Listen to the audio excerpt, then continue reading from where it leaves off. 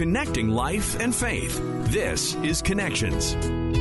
Welcome to Connections. I'm Colleen Hood with Mike Tom. Christmas time isn't always a happy time of year for folks, especially those who are grieving, whether it's a first Christmas without somebody or it's been several years. It can be a difficult time. Compound that with 2020 and the COVID-19 pandemic. Many people are dealing with emotions that they've never felt before and grief like never before. Today on Connections, we're joined by Bob Smikoulis. He is a registered psychotherapist. He's also a nationally certified counselor and a licensed minister. Today on Connections, Bob will share with us ways that we can deal with this grief that we're feeling as we roll into an unusual Christmas. And he'll also give us some ideas of how we can help others in our lives that may be dealing with grief. We're joined today by Bob Smikoulis. He's a registered psychotherapist, as well as a nationally certified counselor and a licensed minister. We're dealing with a very unusual year when it comes to COVID-19, the pandemic. Not only is it affecting people's physical health, it's definitely impacting people and their mental health. Tell us a little bit about what you've been dealing with and what you've been seeing this year. I think just overall, people's stress levels have just increased on all areas of life, just as everybody knows, living with the disruptions in terms of impact on businesses and schools and day-to-day life and ability to work results in financial stresses. It results in emotional stresses, results in issues with children and childcare and marriage stresses. And we've seen a spike in people trying to deal with that and cope with that in terms of an increase in drug and alcohol use. And it's just been a trying time for the entire community, above and beyond any, potential risk factors on, getting a virus. These are all things above and beyond those potential physical health issues. You've obviously seen an uptick in the amount of people that you're seeing as well. Absolutely. It's been probably busier in the last 6 months than most any time in the last 20 years in terms of my practice. Speaking with all these people and hearing all of this, I know you're trained to deal with listening to all of these issues that these people have, but how are you being affected by this? I think it's the reminder day to day of just how deeply some of the measures are impacting everyone in the community. I mean, very frankly, the people that I work with, I'm going to say the vast majority of my clients are not feeling vulnerable to, being infected with COVID.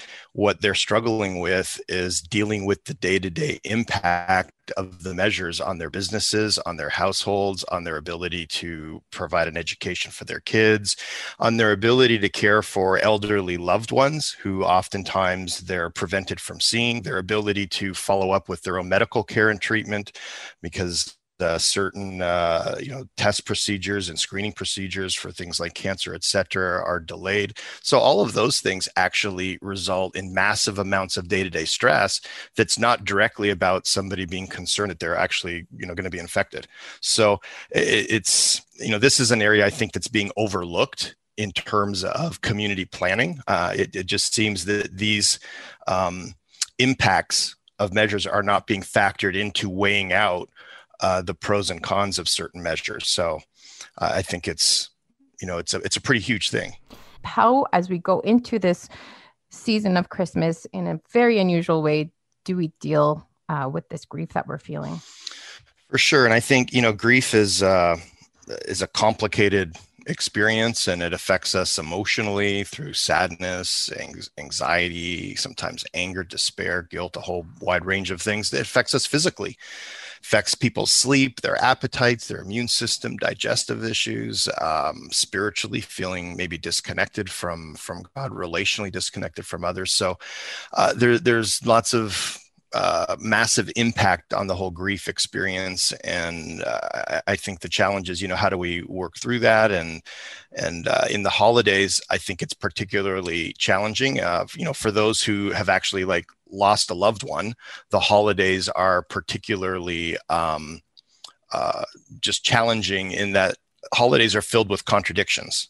So on the one side, there's supposed to be a time where we're happy and excited, but on the other side, it's a reminder that, the person that we love is not with us. And so it becomes a trigger for all of these grief, experiences and grief emotions. How do we use our faith to help us to deal with this grief? That's a great question. One of the challenges when people are grieving is we often don't feel like God is close because we're numb, and yet He is. And so I think reminding ourselves of other times, if we happen to be a believer, of other times where the Lord brought us through things, I think is a powerful thing, because when we start to reflect, often what we see is that, God brought us through other seasons and other times. And, He promises us, the Psalms tells us that God sees the trouble of the afflicted, and He considers their grief, and He takes it in their hand, that we have a promise, directly from the Lord, many of them, that says that He's with us in those hard times, whether we feel it or not. It is the truth. So trying to just, stay focused on the truth of His word, and maybe trying to connect with other people who can also be encouraging is a pretty big deal. Now, typically around Christmas time, we have our church services, and we have our Blue Christmas, where we can grieve and we can think about these people that we've lost. Obviously, this year, that's going to be very different, and it's going to be virtual. How do we process that? Yeah. Well, I think one of the key things of processing is really acknowledging. Processing is about being able to articulate, being able to express what we're experiencing. I kind of think of it a little bit like a puzzle. I remember when I used to buy my kids puzzles, and it comes in a box and there's lots of pieces. And if there's not a picture on the box, you really have no idea of what the puzzle looks like until you break it open, and then you lay all the pieces out on a table and you start to try to make the connections, maybe starting with the edge pieces and then filling it in. And the more connections you make, the more the picture becomes clear. And when we talk about processing emotions, processing experiences, really what we're doing is we're sort of opening up our heart, and we're taking those individual pieces, the emotions, the thoughts, and we're laying them out in a way where we can begin to make connections between them. And it starts to form a picture. And often it begins to give us some understanding and some context that helps us to navigate through the situation. So I would say just whether we're meeting in person, whether it's through a virtual church service, whether it's online through a forum, social media, a telephone call, we're able to still connect with people. And by expressing and just articulating our experiences and what's happening with us and what we're thinking about, we're processing, or we're making connections that's going to help us really understand kind of our own context. Really, in order to grieve, we have to talk about that grief. We have to just lay it out on the table instead of keeping it to ourselves. Absolutely. It's expressing what's inside of us. And sometimes what we're expressing is really is very raw, and it's very intense. Expressing anger, expressing just being overwhelmed or despair. Those emotions and the way in which that comes out oftentimes is not particularly pretty, isn't something that we're accustomed to doing.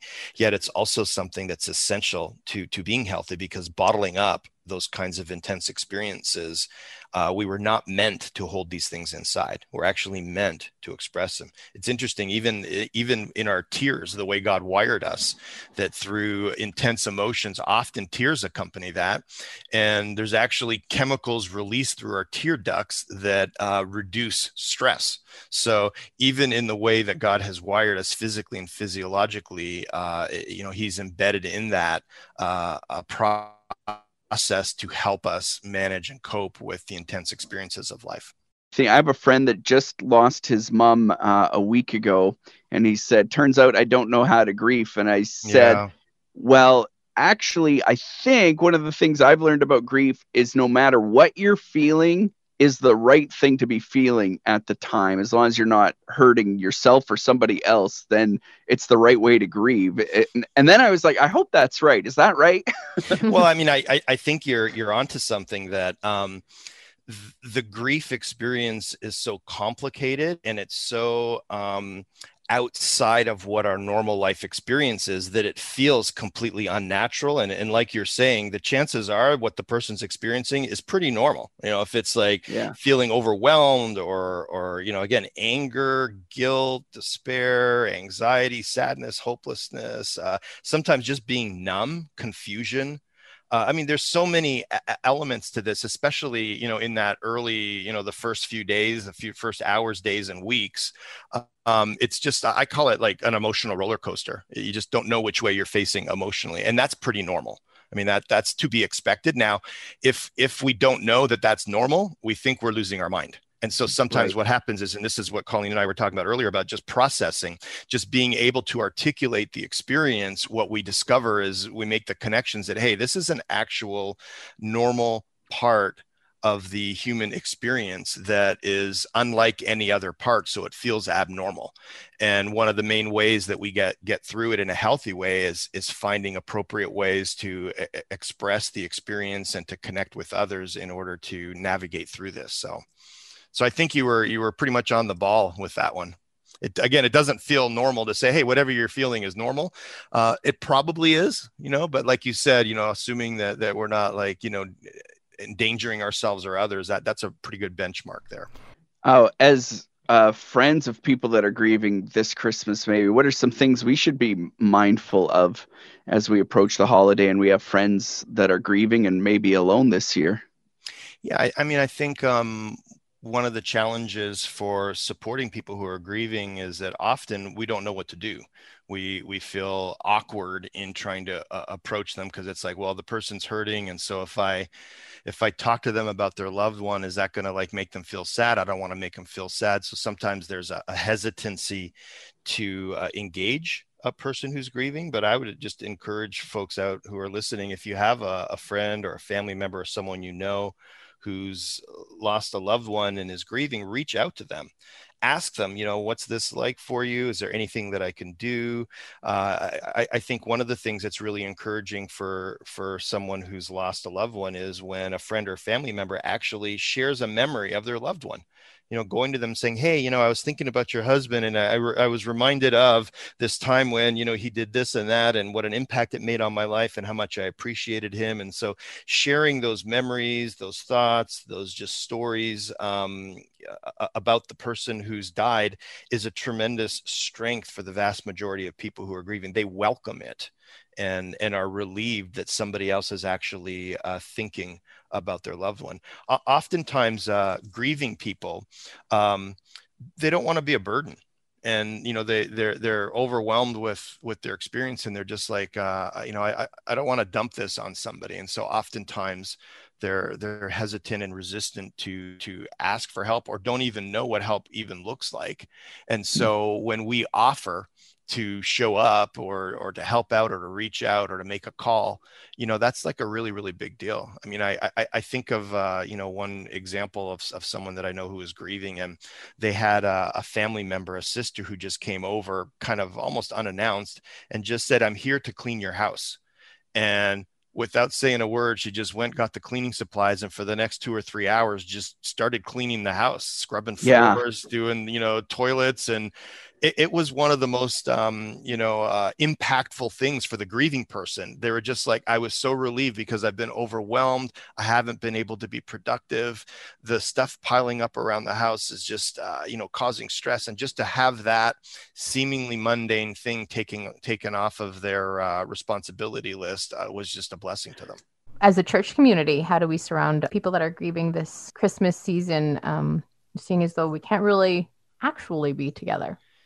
Yeah, I think that's one of the, I guess, the tragedies of the current situation is the level of isolation that seems to be implicit in some of the measures that are taken. And I know we could probably debate, the efficacy of those measures, but in any event, the reality is that people are isolated, and trying to break the isolation is, a challenge. So I think using, the tools that we have available, if you're in a community and, if you're allowed to drive by a person's house, go do that. I know that at one point in our community, I'm in Southwestern Ontario. There were restrictions on being able to meet at people's homes, and people in our community started doing drive-by birthday parties where they just would caravan in their car and they'd drive by the person's house and people would honk and wave, and just to express, support and express that they were thinking about the person. And I think that, being creative and reaching out, whether it's a phone call, social media, a card, a letter, any point of contact is a good thing when you're trying to connect with someone who's hurting. And you know what? The Lord works through all kinds of these measures: a card, a note, a gift basket. I mean, you pick it, and it's amazing how, whatever you do, God will take that so many times and impact a person's heart.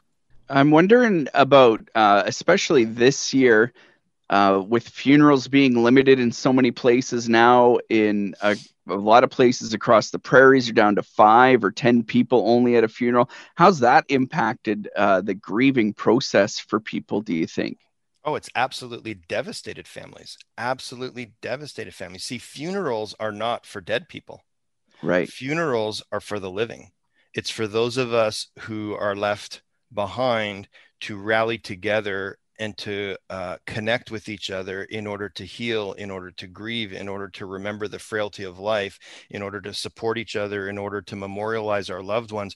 Funerals are for the living. And when people are really robbed of an opportunity to properly, bury their loved ones, it complicates the grieving factor.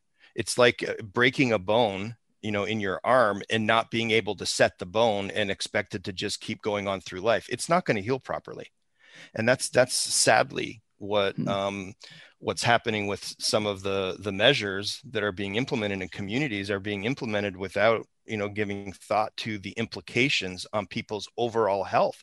It's not only, a certain kind of physical infection or disease process. There's also the emotional, the social, the spiritual impact on people's overall health and well-being, which has a massive impact on their physical health as well.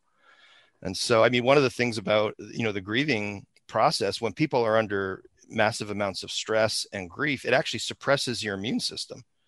So our mental, emotional, and social health is essential to our physical health. And, where are the metrics measuring the impact of that? It would really, I think, do us well to begin to incorporate some of those quantifiable measures into some of the planning process on how to address the concerns around COVID. What are some ways that we can fill in that gap, fill in that missing step so that we're able to move on in life? For sure. It's an excellent question. I think some of these things, there aren't ways around it, because to grieve, you have to go through the process. And if you're prevented on going through the process, it's going to delay the grief. And so there is delay. I mean, we can grieve in a different time frame. So I think that what some families are doing is complying with whatever restrictions are in their community at the time of a funeral, but then later they're planning on having some kind of a memorial service or sort of a follow-up opportunity to get together when they're able to do that in their local context. And so I think, having the funeral or a memorial service, whether it's immediately following, months later, it's still a good thing. So, I would encourage families to plan in the future to do, a memorial service. Maybe they don't have a date, but they can certainly put together the pieces. You can involve family members to, be involved in the planning, which is helping to process what's going on. Even though the actual event maybe can't happen right now as we had hoped, it's certainly something that will happen and will benefit the family, even if it's delayed. For those looking for help or for more information or resources, or would like to get in contact with you, how do they go about doing that?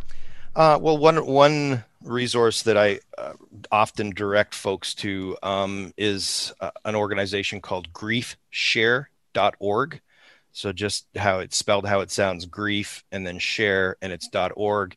It's an organization that really specializes on providing day-to-day resources for people to walk through the grieving process. There's forums that you can participate in and communicate with. So it's just a wonderful resource that way. And again, that whole idea of connecting with others in a grief process is really important. Certainly for folks who are in my area, Southwestern Ontario, they're certainly welcome to call my office. It's familylifecounseling.ca is the website, all one word, familylifecounseling.ca. And whether I can accommodate them or I have colleagues to refer them to who can certainly help them, all of those things are good resources that I would encourage people to reach out to. Thank you so much for your time this morning. We really appreciate it. Well, listen, bless you folks, and just encourage everyone to remember that the whole reason for the season is Jesus is here to give us hope and to give us life. And whatever our circumstances are, it's good to celebrate that, to reflect on that, to remember that, and to embrace that. So bless you all. Thank you again for joining us. Don't forget, subscribe to the Connections podcast with Colleen Hood and Mike Tom. You can find us at podcastville.ca or wherever else you get your favorite podcasts. We'll talk to you again on Connections.